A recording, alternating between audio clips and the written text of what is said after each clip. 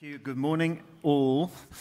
Nice to see you, whether you're in here, whether you're out there. If you're out there, you're probably a little warmer than we are in here, maybe. I just made the mistake of going to the back for something, and it is blooming freezing back there. It's progressively a little bit warmer as you come this way, and it's probably a bit warmer there because hot air rises. And we know about hot air around here. If you do want to move, feel free, and you want to go upstairs, feel free.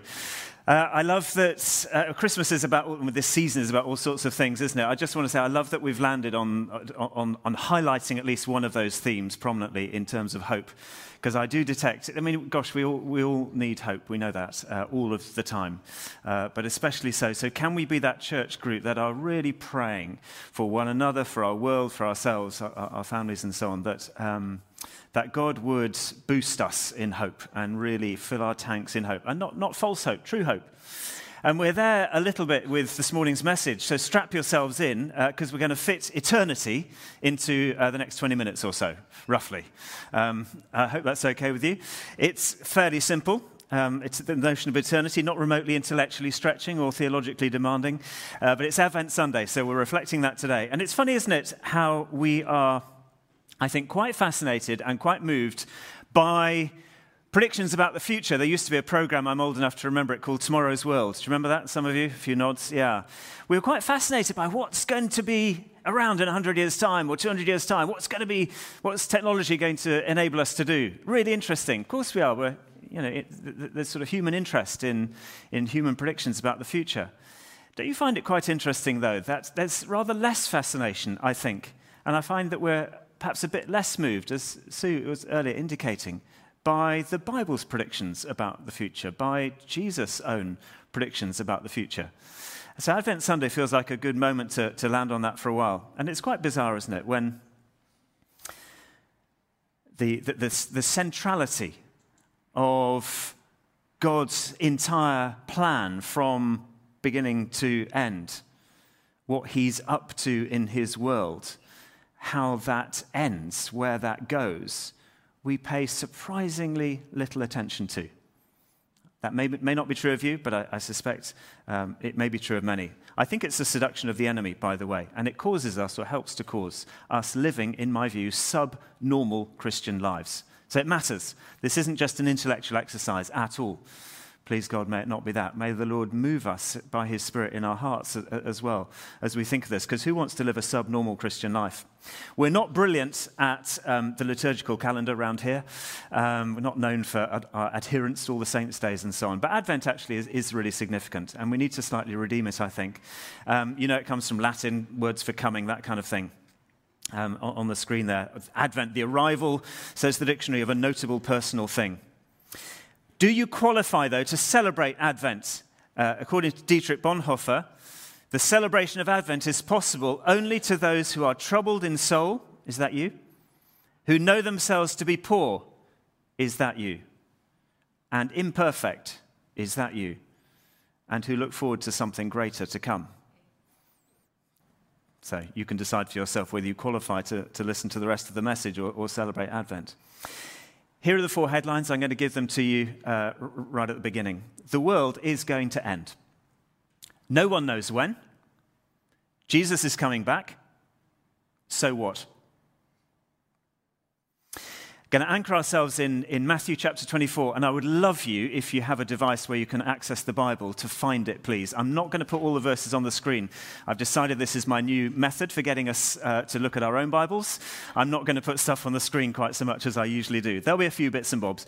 But Matthew chapter 24, I'd love you to find that if you could, and to follow it there, because I'm not going to read all the verses. It's not the easiest read in the Bible. Some of you know this chapter will know that. But let's dive in. The world is going to end, verses 1 to 3. Jesus left the temple. He's walking away when his disciples came up to him to call his attention to the buildings. He said, do you see all these things? He asked.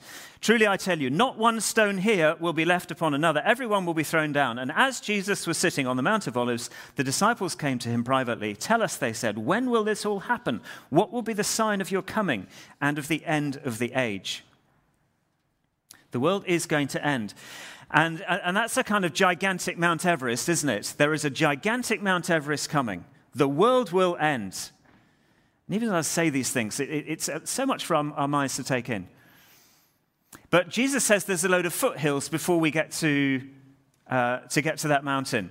Here are some of them, just moving quickly. This temple, for a start, is going to be trashed, he says, verse 2, which it was by the Romans 40 years later, if you know your history, and then comprehensively by the Turks some years after that. So indeed, not one stone was left upon another. There's a little foothill. God will no longer be located in a Jewish temple, but in the hearts of everybody who receives him by his Spirit. Verse 6, another foothill. There'll be wars and rumors of wars. Verse 7, more foothills, famines, earthquakes, great natural man-made disasters.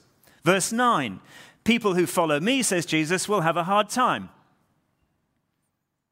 A few years later, many of them were being thrown to be eaten by lions in the Colosseum in Rome and other kinds of things. And then all the way down through church history, right to our day, read the other day, some Christian believers in North Korea in prisons were killed for their faith.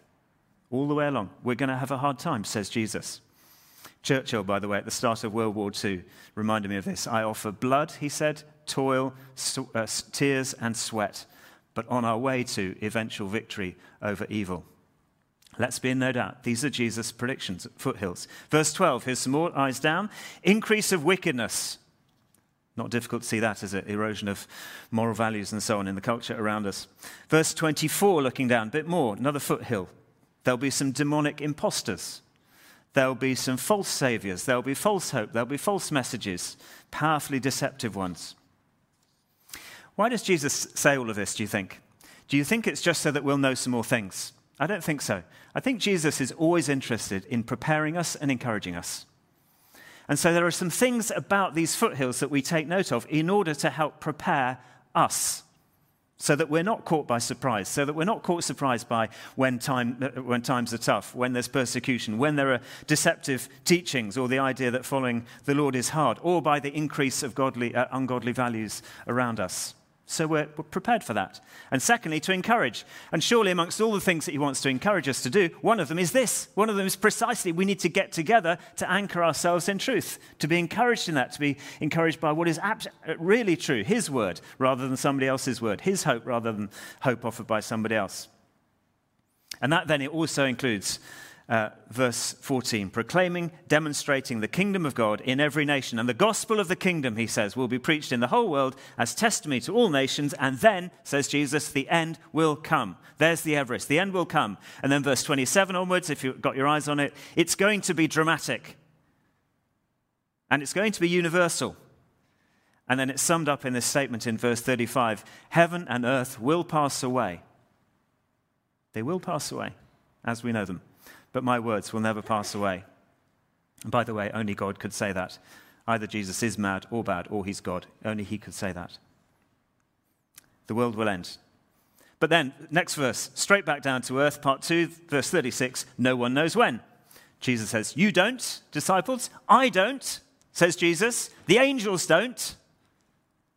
Only the Father in heaven knows. About that day or hour, no one knows, not even the angels in heaven, nor the Son, but only the Father. And then he gives a few more images just to reinforce the idea that it's going to be like a surprise flood. It's going to be like a midnight burglary. It's going to be like the sudden return of an absentee landlord. In other words, you just don't know when. It's unexpected in that sense. So that's interesting, isn't it? That it hasn't stopped some people being really fascinated and trying to predict and trying to work very, very hard and examine everything and decide exactly when it's going to end. I believe the Jehovah's Witnesses first said the world is going to end in 1875, and then they revised their plan, 1971. Then I think they had another go at 1975. I think the last one was, I've missed 1914. And you know these kinds of stories. A lot of waste of time. And all of that encourages the scoffers, doesn't it? There's another great chapter on all of this, by the way. Read it later, 2 Peter chapter 3. It's entitled The Day of the Lord. But I just want to quote this. Peter says, in the last days, scoffers will come. Of course they will. Scoffing, following their own desires. And they will say, so where is this coming that he promised? Sound a bit familiar? The cynicism of the age. We can even creep into the church. So really, all this talk about, we don't know when, so why bother even thinking about it? What's the importance? Can't we just get on with the here and now? And that is, I guess, exactly to play to the enemy's agenda, isn't it?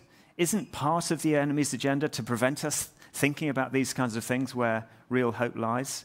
Isn't part of his agenda to get us so focused on what's going on now? And frankly, there is a lot to be focused on, because there always is in a material, physical world. Isn't that part of the agenda? Eyes down, that this is all that there is, which feeds into the belief, actually, this is all that there is, rather than be shaped by what might be to come.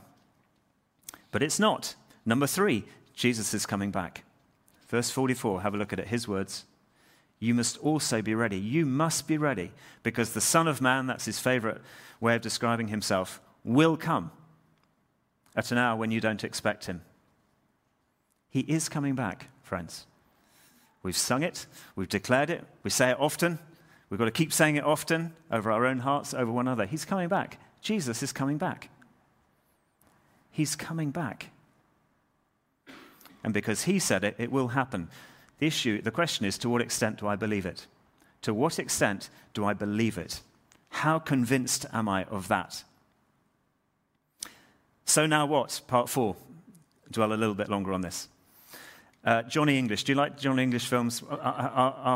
You know where this is going, don't you? That's true. We quote films in our family quite a lot, and so I just couldn't help it. It came to mind. You know, one of the Johnny English films, and there's this line that goes, "Jesus is coming back." I won't tell you the context of the line, but Jesus is coming back. What happens next? Look busy in the Johnny English film. Jesus is coming back. Look busy. Well, I'm not sure. The first half of the line is good. Not sure the second of the line is right. It depends what we're busy doing, I guess. But I've got 4 things to look at. 4 things that we can look to be or look to do because Jesus is coming back. And this matters so much. There'll be others, but I'm anchoring myself in these verses here. Firstly, then, look forward to it. Look forward to it. As I was preparing, I was reminded of my history classes at school where I wasn't very good at history, but we learnt about Bonnie Prince Charlie, 1744. They were waiting for their prince to return to Scotland. And no doubt, while they were waiting, they were doing all those good Scottish things that they did. They were drinking their whiskey. They were sitting around singing their songs. They're wearing their kilts. They're tossing the cable. All of that as they waited, singing their songs. And the line of one of the songs that was repeated again and again was, "Until he comes."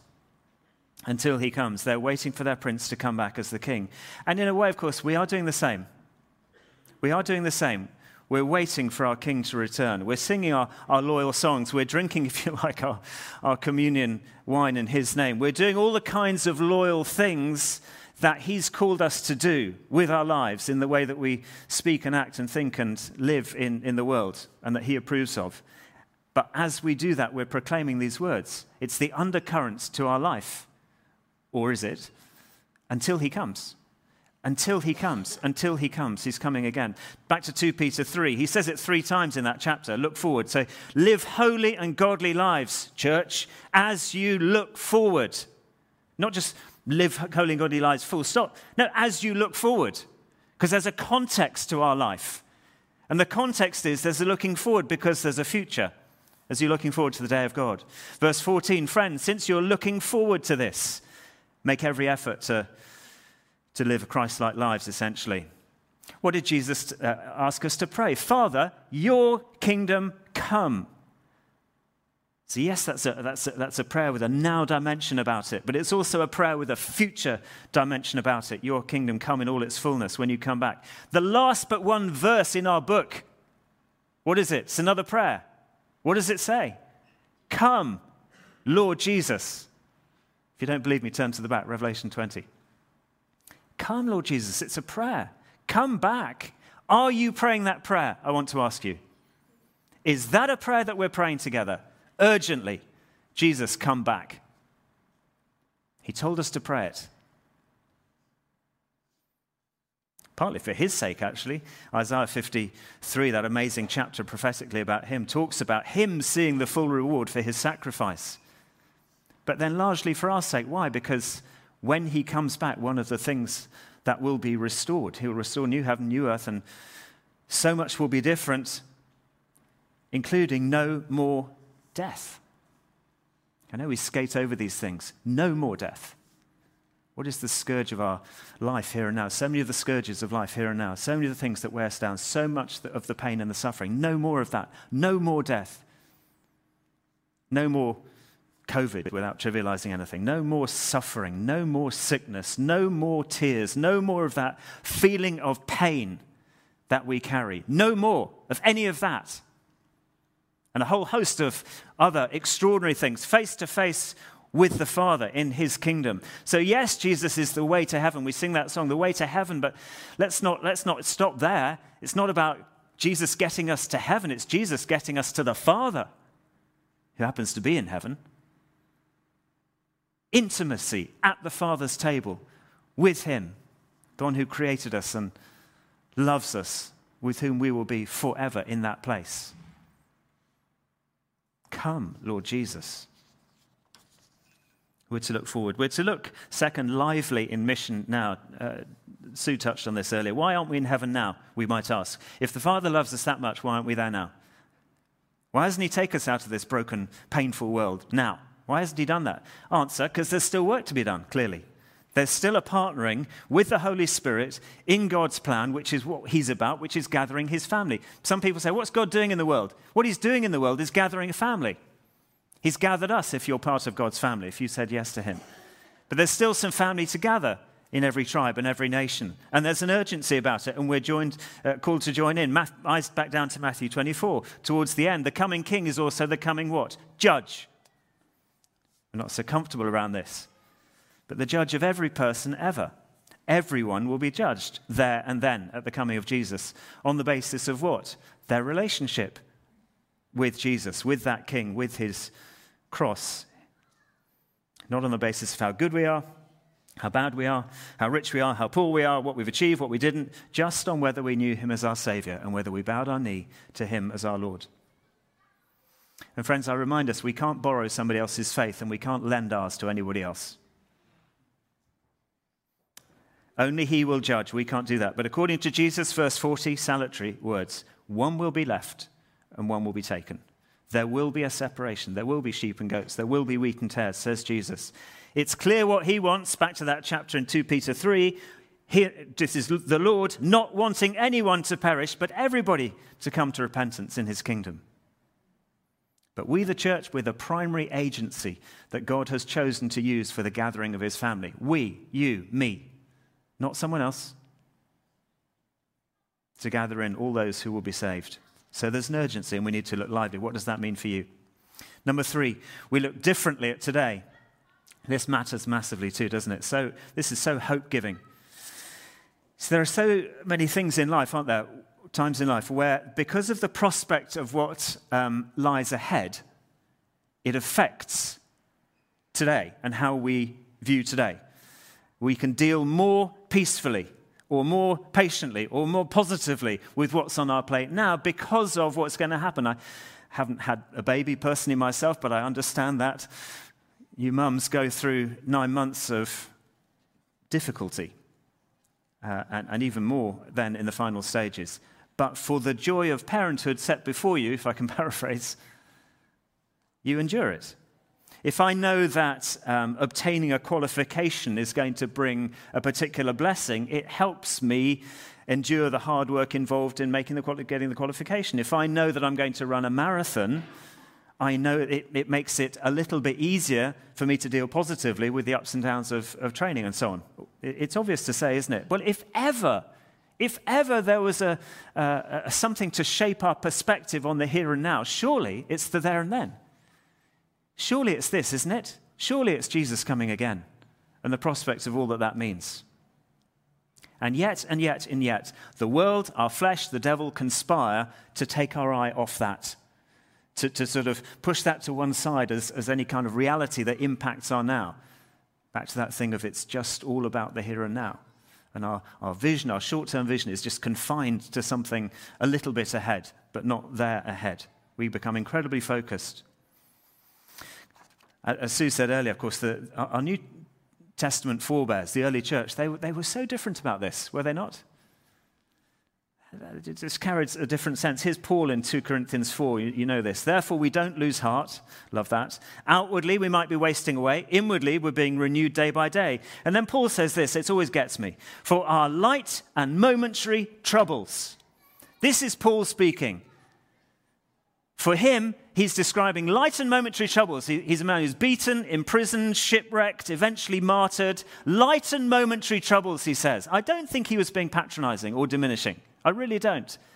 It's just he was so shaped in perspective by the there and then that he could, for him, the here and now was light and momentary troubles. What are they doing? They're achieving for us an eternal glory that outweighs them all. So we fix our eyes not on what's seen, not the here and now. That's not our focus. Our focus is the unseen, because that's eternal.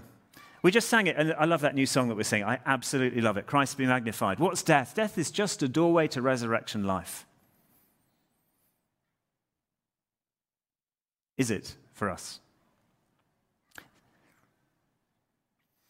If we are utterly convinced that tomorrow we'd be in the presence of the Lord, all the beauty, all the peace, all the provision, all that means, we would face today, with all of its trials, all of its pain, all of its valleys, with a bit less fear, in my view, with a bit less despair, with a bit less apathy, with a bit less resignation, and with a lot more courage, a lot more peace, a lot more strength, and especially a lot more hope. So let's be praying for that conviction. Here's C.S. Lewis. Without a glorious hope blazing in your heart, you will be crushed by the pain of the world, he says. Most Christians have no solid grip at all on their future. They're fixated on the present, but we cannot truly live without that future. You must have concrete hopes, or they won't give you hope. And we who have Christ have the most concrete hope of all. I love that. Last little point. That's looking forward to it, looking lively in mission, looking differently at today. And then lastly, just looking to invest eternally. Where am I putting my time, my energy, my money, my resources? What am I putting those things into? In treasure in heaven rather than treasure on earth, and so on. Matthew 24 again, Jesus says, my words will never pass away. Here's C.S. Lewis. Again, longer quote. A continual looking forward, he says, to the eternal world is not a form of escapism, as the enemy would like us to think. That's not a form of escapism or wishful thinking. It's one of the things that followers of Jesus do. And it doesn't mean that we're to leave the present world as it is. And if you read your history, you will find that the Christians who did most for this present world, the ones who do most for this present world, are precisely the ones who think most about the future world. It's since Christians, he said, have largely ceased to think about the other world that they've become so ineffective in this one. I find that so interesting. Most of us, he said, find it difficult to want heaven at all, except insofar as heaven might mean meeting again with friends who have died. One reason is that our whole educational training tends to fix our minds on this world. Another is that when the real want for heaven is present in us, we don't recognize it. Most people, if they had really learned to look into their hearts, would know that they want, and they want it acutely, something that cannot be had in this world. There are all sorts of things in this world that offer to give it to you, but they never keep their promise.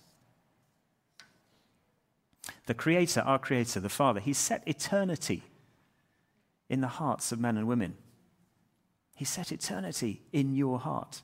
There is an eternal dimension to us. Yes, it blows my mind. It's mind-stretching. I don't want that just to be an interesting theological thought. Praying that the Holy Spirit of God would convince and convict us and grow us in this reality. And so I'm going to pray this prayer over us as I finish. Paul again in Colossians. Since then, you have been raised with Jesus Christ.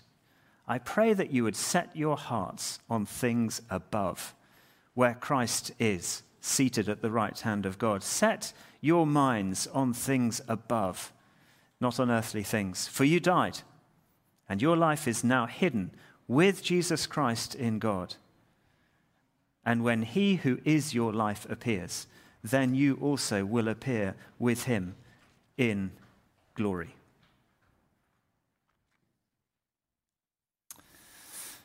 So we praise God for His truth, and I'm going to invite you to stand.